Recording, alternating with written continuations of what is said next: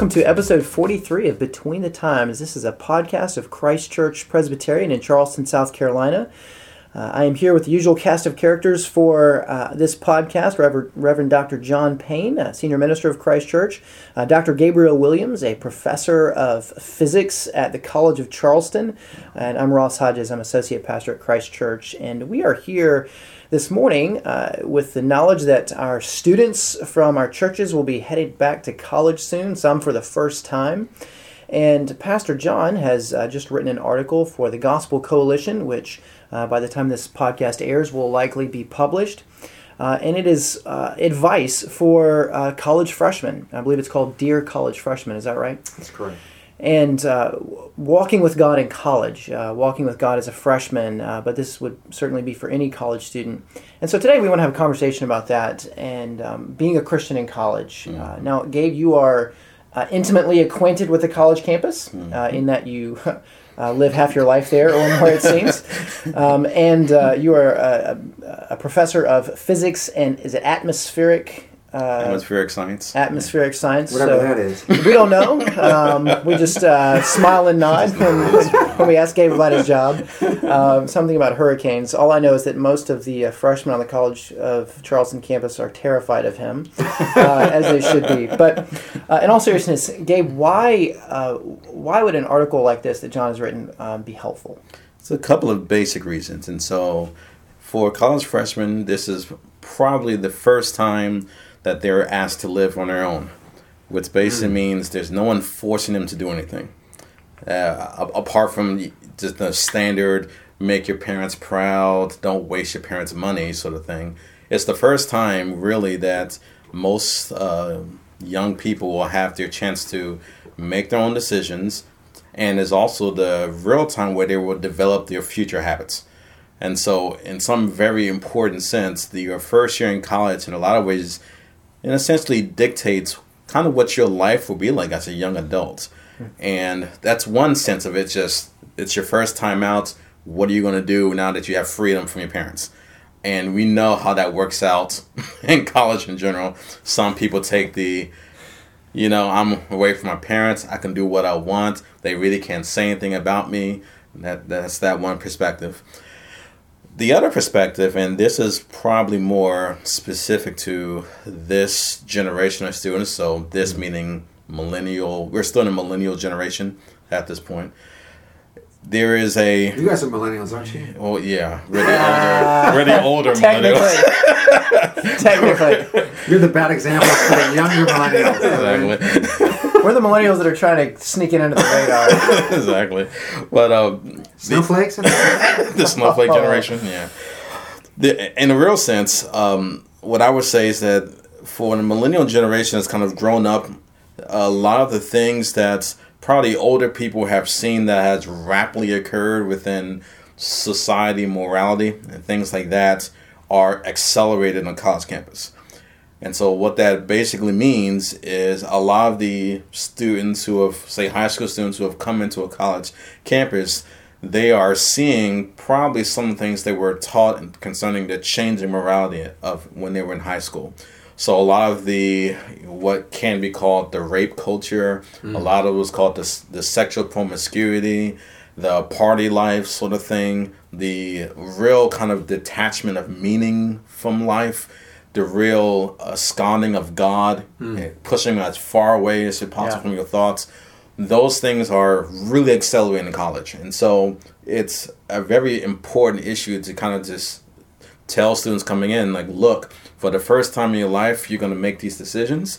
You're the adult, you're making these decisions, and in a sense, they're coming after you.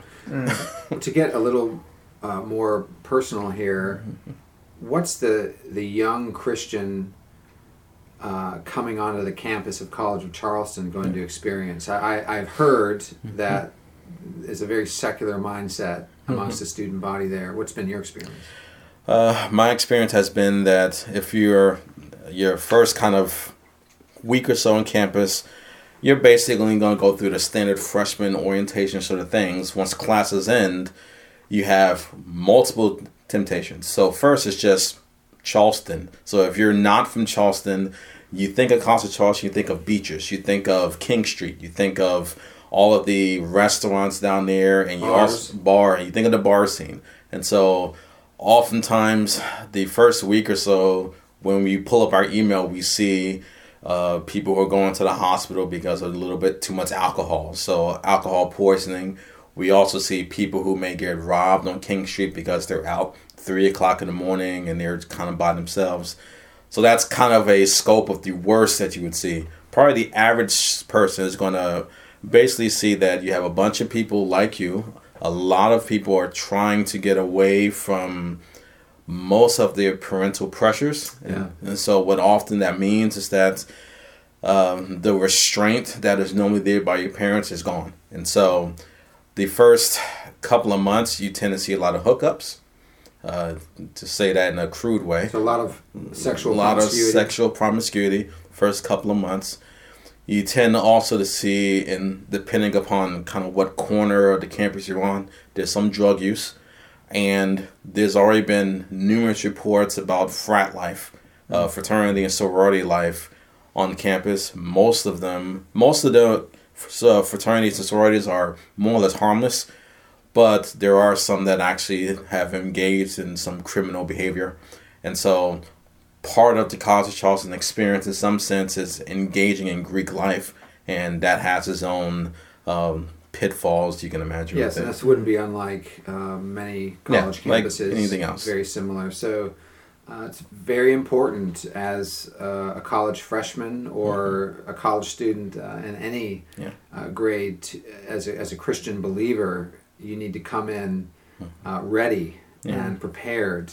1 Peter warns us that the devil is prowling around like a roaring lion, seeking someone to devour. I mean, this is right in front of us when it comes to college campus life. Yeah, so that in mind, John, you've been thinking through this recently, what our covenant children, who aren't really so much children anymore, now our covenant, those who've been raised as covenant children, growing up, heading off to college or in college, obviously facing a host of temptations and a hostile environment all rolled into one, while oftentimes away from the security structure of home and home church. So what is important? What should, if I'm a college freshman and I'm listening to this or I read your article, what should I take away as far as how to follow Christ, how to walk with Christ in college? I think there are many things that we could point to. I've come up with 5 that I think would be general things that others would stress as well, but need to be stressed. And the first one is finding a solid church home. It's so important. I think the first thing that a Christian college freshman should do is make sure that they find and get committed to a local church. And one of the main reasons is because this is what God calls every one of his children to do. If you are a professing Christian believer, it would make no sense for you not to find a solid church home. And why is that? Well, a good church home is Christ's ordained means of protecting, nourishing, equipping, and tending his flock. This is his means. This is his ordained way of caring for his people. And so it's important that in this time where there is a lot of temptation, as Gabe, you were just saying, I mean, this is probably one of the most intense few weeks of temptation that a lot of Christians will ever have, is when they leave home and all of a sudden are introduced to all of these new freedoms and temptations. And so isn't it important that young Christians going into their freshman year are solidly connected to a good church where they're going to be under the faithful preaching of the Word of God, where they're going to be coming to the Lord's table, where there'll be elders who know them and love them. And now we know this all can't happen within 2 weeks. We understand that. It's one reason why you should be doing some research before you go and start getting connected even before you go to college.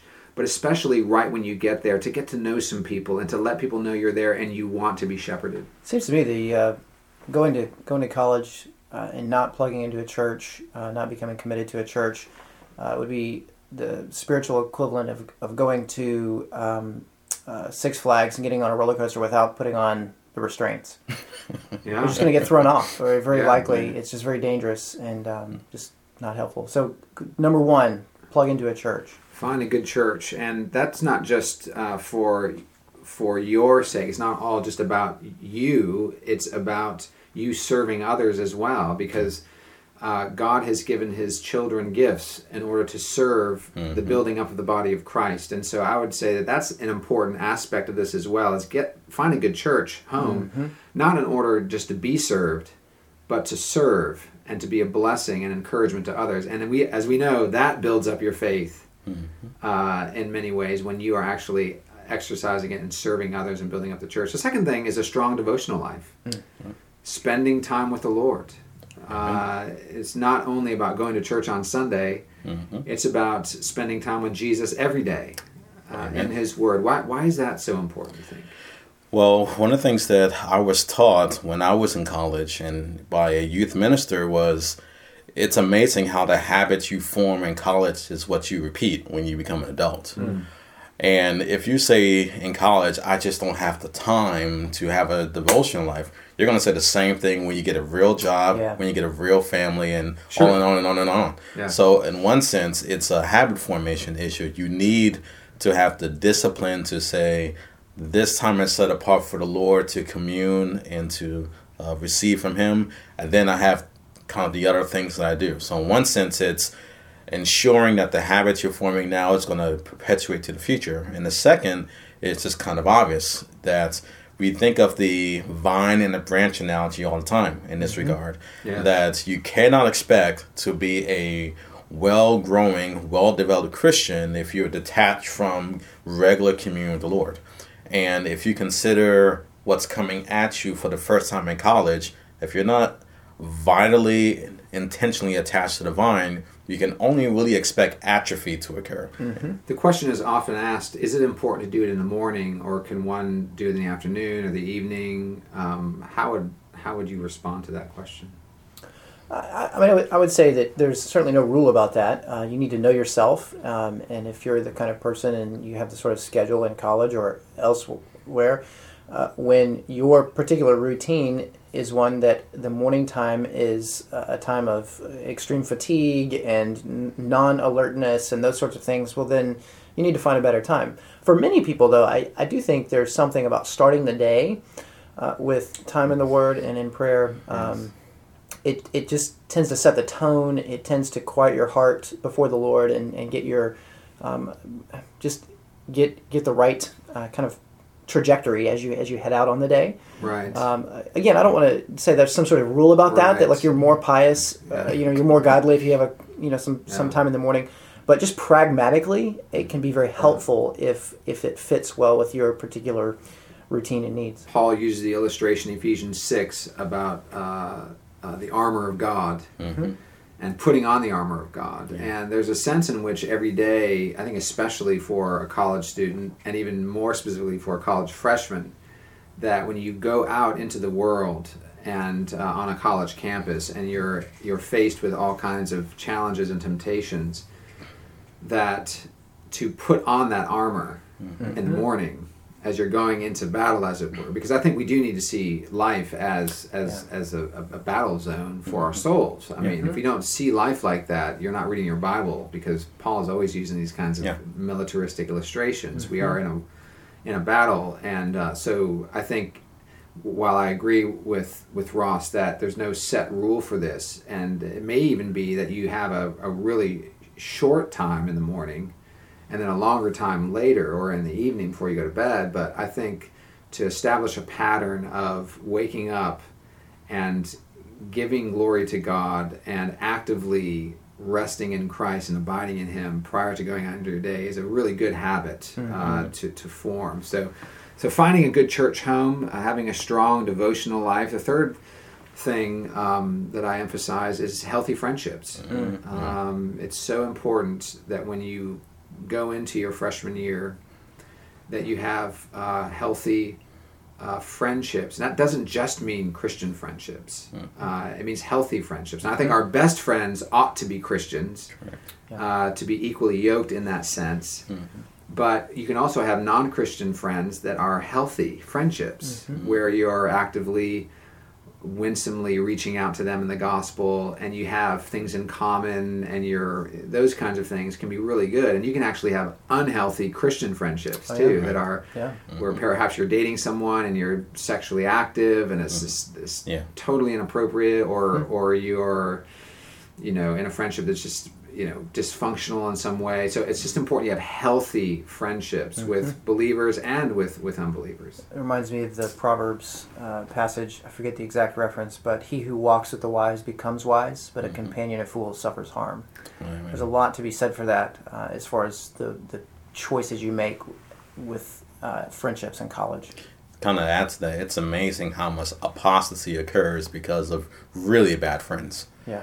And unpack that for us. That's so we can say a lot about the real state of high school seniors' Christian walk coming in college, but the honest kind of visual assessment is, if you hear someone's apostasy story in college, it usually occurs something like this: I'm having struggles understanding Christian faith. I have a friend who is either at the same point or further along the apostasy trail. They're often dating, by the way. Yeah, in some way or fashion. And next thing that happens is that now you have people who are denying the faith based upon questions that their friends raised or things that their friends kind of prodded.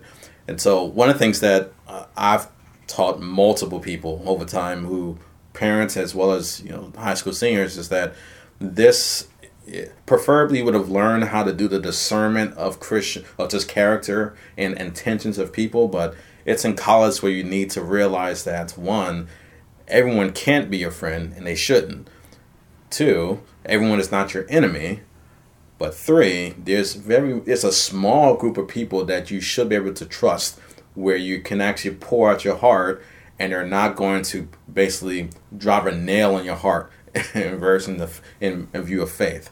And so one of the things that I think is really useful in this case is why you have a church home and you have a devotional life. Hopefully you have a friend that has a church home and a devotional life.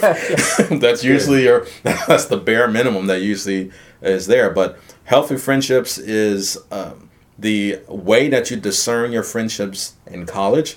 It's probably the way you're going to pattern it in the future. Yeah. And it's, I'm not going to say everything is now or never, but that beginning behavior of getting to know someone, discerning their character, figuring out what direction they're going to go, is kind of what you're going to begin to frame in the future. So it's a good thing to learn how to practice. That's great. The fourth thing that I underscore is sexual purity. We have seen astronomical numbers in terms of porn use now, not only amongst men, but amongst women.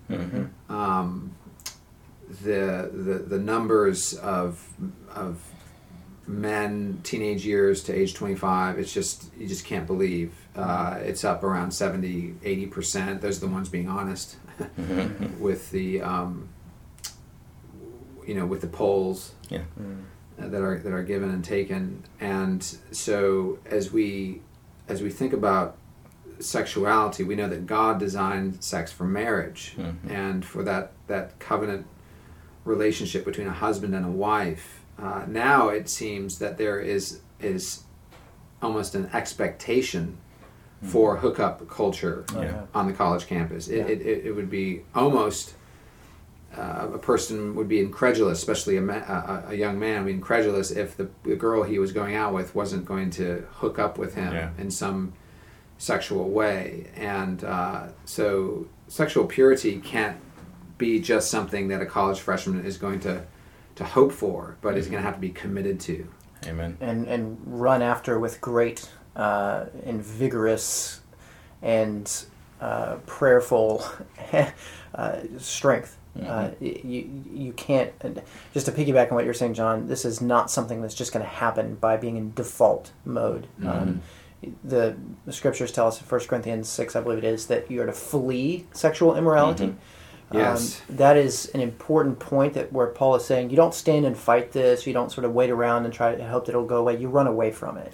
Yes. You get yourself out of the situations where the temptation is. A friend of mine told me a story many years ago where he was a bellboy, a bellhop, and he was walking with this lady with her luggage, and she was a beautiful woman, a bit seductive in the way that she was communicating with him, and when he brought the luggage into the room, she shut the door behind him and made some very suggestive comments.